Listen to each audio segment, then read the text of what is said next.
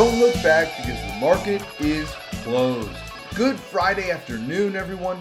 Tyler Herridge here with you for today's VRA Investing Podcast. Hope you all had a great end to your week this week. It was not the ending to the week you want to see for our stock market, but if you were looking for an interesting day, we certainly had one of those. Really an interesting week all around. We've got a lot to cover here today. A few really important factors, including a massive bank failure today, the largest since 2008, seemed to happen overnight. Then we've also got February's jobs data, came back this morning as well. We'll cover that here. And one really good factor to some extent, the flight to safety trade working again, finally resuming here. And we've got a whole lot more to cover all today, so let's jump in here. First off, as I mentioned, believe it or not, we just witnessed the largest bank failure since 2008 today. You've likely heard this by now. It's all everyone's talking about in the financial mainstream media, and for good reason. I mean, this is certainly a massive story here, one that we're certainly going to cover here today. But to give you a little bit of hope before I dive into it, we see the risk of contagion from this as likely low. This was somewhat of a boutique type of a bank. 93% of all their depositors had over $250,000 deposited. So this wasn't just your everyday person's bank. Now, could it spill over to the rest of the industry? You know, who's to say? It's tough to tell always. But this does seem to be a little bit contained here. So let's jump into it here. A quick snapshot. I'll skip a lot of the details here in the interest of time, but essentially here's what happened. Silicon Valley Bank, also known as SVB, just said at the end of December they had total assets of $209 billion, and I saw reports of potentially as much as $91 billion or so, or a significant portion of that was liquid. So everything looked pretty good. But as interest rates kept creeping higher, the bank became under more and more pressure, also citing the recent slowdown in IPOs, which has made it more difficult for them to raise cash. As these issues started to come to light, they faced a bit of a run on their bank as $91 billion in their bonds were exposed to interest rate risk here. So they had a fire sale on bonds, selling their $21 billion bond portfolio, which they lost over $1.8 billion on. I'm not going to try to stay away from some of the numbers here. But because of those losses, they went to try to raise money in order to stay solvent, cover their losses. And that's where things really got ugly because credit agencies weren't having it. They cut SVB's credit rating, which caused investors to panic. Their share sale failed. They began to receive more runs on the bank. And, whether it was caused by this or was the cause of this, or if it's just a perfect storm of events, the U.S. banking sector lost nearly $100 billion in market cap in 24 hours. So they definitely didn't help SVB's case here, especially when they're trying to raise money. So SVB was certainly the loser in this sell-off. They were down over 60% yesterday. They were down also in after-hours trading significantly as well. So what does the company do? They announced plans to sell the business. That's when regulators stepped in. They halted the stock ahead of trading this morning. The FDIC took over the company, and almost as quickly as this problem came onto the scene, we just witnessed the second largest bank collapse in U.S. history, the largest since 2008. And as I mentioned earlier, approximately 93% of SVB investors, or their deposits, were above the $250,000 FDIC insurance limit. So their problems are certainly not over yet. Already you've got the FDIC scrambling, to make good with their depositors who were depositors at SVB. And again, the good news here is that this isn't your typical bank. is more of a bank for wealthy individuals. Silicon Valley makes sense. So it lowers the risk of contagion here, but certainly just a very interesting play that we're watching play out right now. And what makes it so interesting is that if we expected the Fed to continue hiking rates from here, or well, we had said for a long time, we've said it since the last few months when they continued to raise rates and talked about doing a 50 basis point hike in March, which seems very slim now. But we said the Fed would continue to hike rates until they broke something. Who knew that it would be the banks, right? The banks have loved to brag about, and the Fed has loved to brag about all their stress tests that they do on these banks and their extreme reserve requirements, that new regulations that they've passed since 2008 that should protect the banks. The banks are stronger than ever. And so to some extent, that's certainly true for maybe the bigger banks. This isn't one of those. While it had a massive portfolio, it's not one of your everyday banks. So again, it's just who thought it would be the banks. And the legendary Ed Yardeni was on Making Money with Charles Payne today. And it is a great point that he made, and I think it bears repeating here, is that last year, JP Morgan Chase's CEO, Jamie Dimon, who I've covered here a lot on this podcast, the CEO of the company who's faced 4, 5 felony count charges against his bank, and he's still allowed to be the CEO.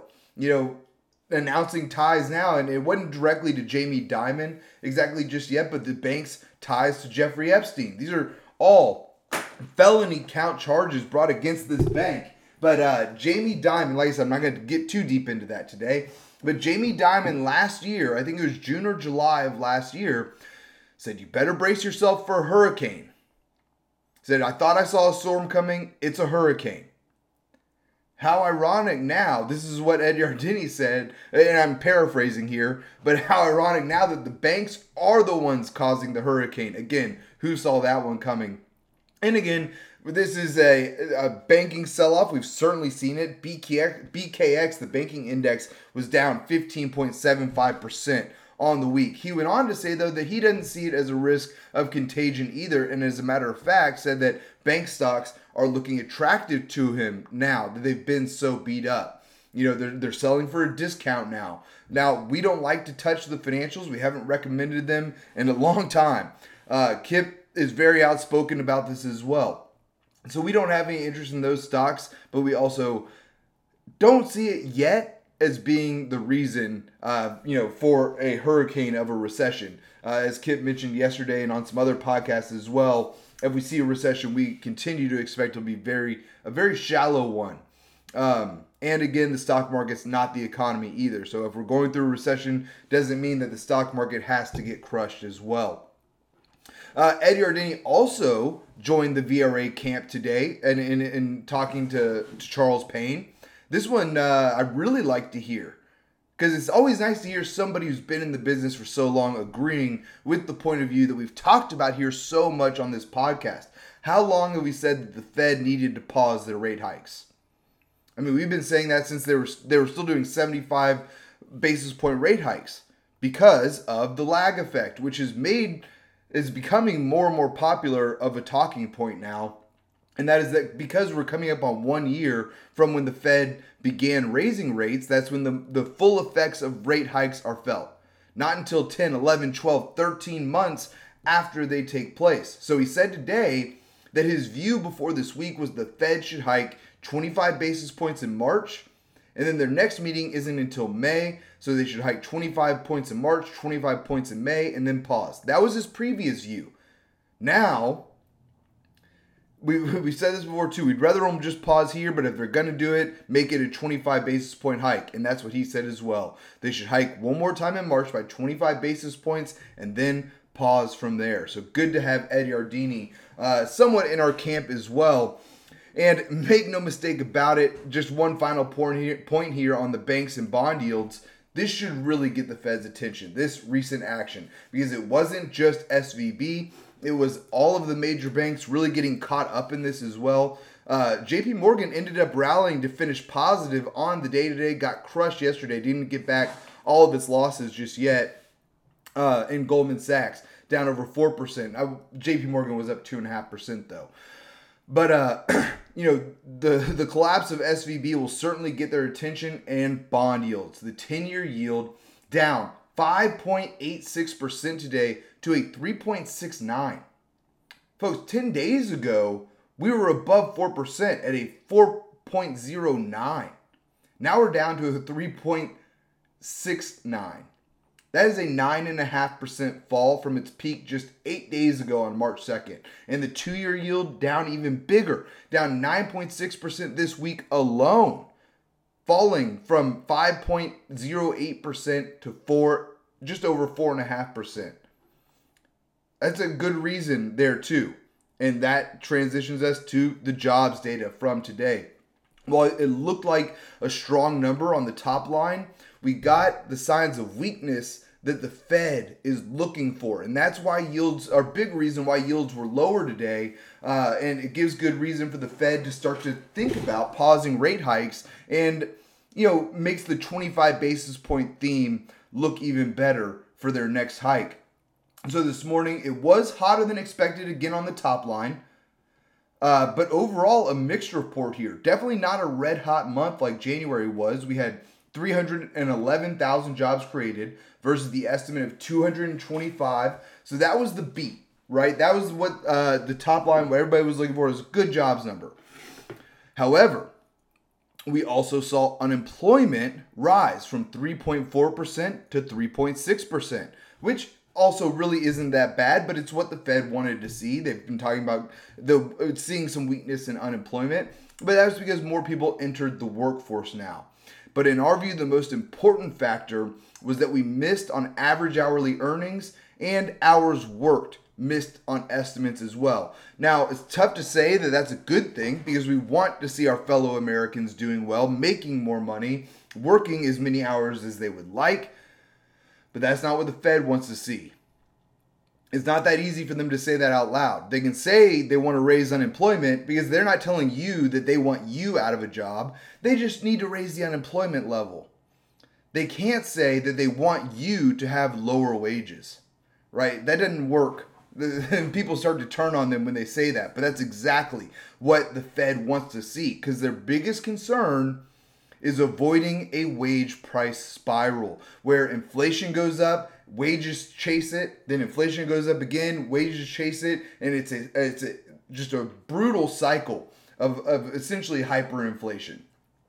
So seeing wages come in below consensus here, below the rate of inflation, that's much more important to the Federal Reserve than the top line number. So in that regard, this should be viewed as a positive from our point of view of what the Fed's going to do next, and would explain some of the massive drop we just saw in bond yields as well. Overall, again today, this action should get the Fed's attention, and those expectations for a 50 basis point rate hike should be crushed. We're now just a week and a half away from the next Fed's meeting. So we'll see what data we get between now and then. Still a lot of things coming our way before then. All right, so let's take a look at our market action on the day today. Earlier in the session, after the jobs report, we didn't get the finish we wanted, but we got a valiant effort from the market this morning to try to turn positive. It was short-lived. We ended up finishing lower across the board, but you still like to see the fight there from our markets. So we were led today, if you want to call it that, by the Dow, down 1.07% to 31,909. We were followed there by the S&P 500, down just under 1.5% to 3,861. Next up, NASDAQ down 1.76% to 11,138. The semis, good to see they were down less than the NASDAQ, down 1.65%. And lastly, the small caps leading the way lower, down almost 3% on the day, 2.95% to 1,772. So you can see there's clearly a lot of anxiety in the market right now. That we won't avoid that at all. But we're contrarians here. So we don't see this as a time to panic, but rather a time to be getting ready to put money to work.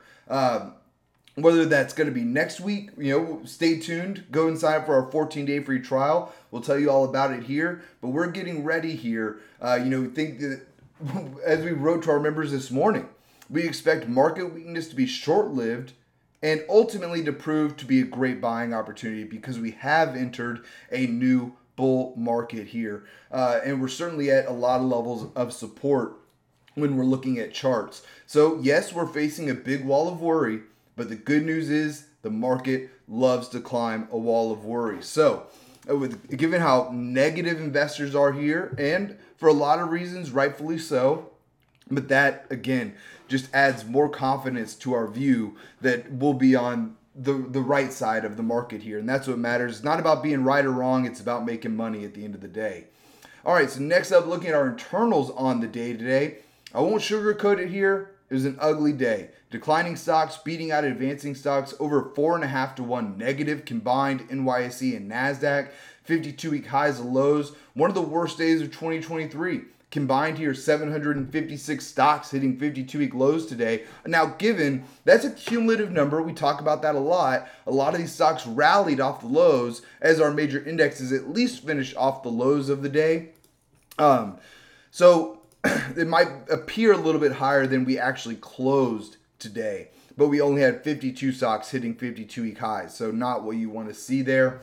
And lastly, NASDAQ volume coming in negative, and we just had 87% downside volume today for the NYSE. Old school technicians will tell you they don't like to see that because yesterday we also had 93% downside volume on the NYSE. The old school way, back-to-back negative days like this, tells an old school technician to be careful. But there's one thing that could come in here to really erase their worries, and that would be a big upside volume day. If we can get one of those next week, they're looking for a 90% upside volume day. That would erase some of their fears here. So let's see if we can get one sooner rather than later. Next up, looking at our sectors on the day, all 11 sectors finished lower on the day. We were led by, if you want to call it that, consumer staples, healthcare, and consumer discretionary. You might think that financials would lead the way lower, but they didn't. It was real estate today. And it'd be interesting to take a deeper dive into this to see if it's commercial real estate really getting crushed with the banks here. Banks, massive owners of commercial real estate. We've heard a lot of talk about that today as well, and it makes sense. Kip's talked about this for a long time, and it's the reason why we don't like the banks. Who goes to a physical bank unless you absolutely have to, right? Especially millennials do anything to avoid that trip to the bank. Most banks don't even have physical locations anymore. All these fintech companies, everything they do is digital. So these commercial real estate assets for banks could be in for a tough time, especially with everybody starting to work from home, working at a bank. Everything's already digital. Pretty easy to work from home there. So financials, again, getting crushed on the week, down 15.7% for the banking index. So our other laggards were materials, industrials, and tech. Finally for today, our VRA Commodity Watch, where we finally got some green. Let's finish on a positive note to close out the week. The flight to safety trade appears to be working again, as I mentioned earlier. Bond prices, that is, on the rise. Gold, silver, and the miners also all nicely higher today. That's the flight to safety trade. Gold now up 2%, over 2% to $1,871 an ounce. GDX, the gold mining ETF, was also up over 2% on the day. Silver up over 2% as well to $20.58 an ounce. Copper, or one commodity lower on the day that we'll cover here, down 0.8% to $4 a pound. And lastly, oil higher on the day by 1.15%, although I'll point out energy stocks weren't able to rally today.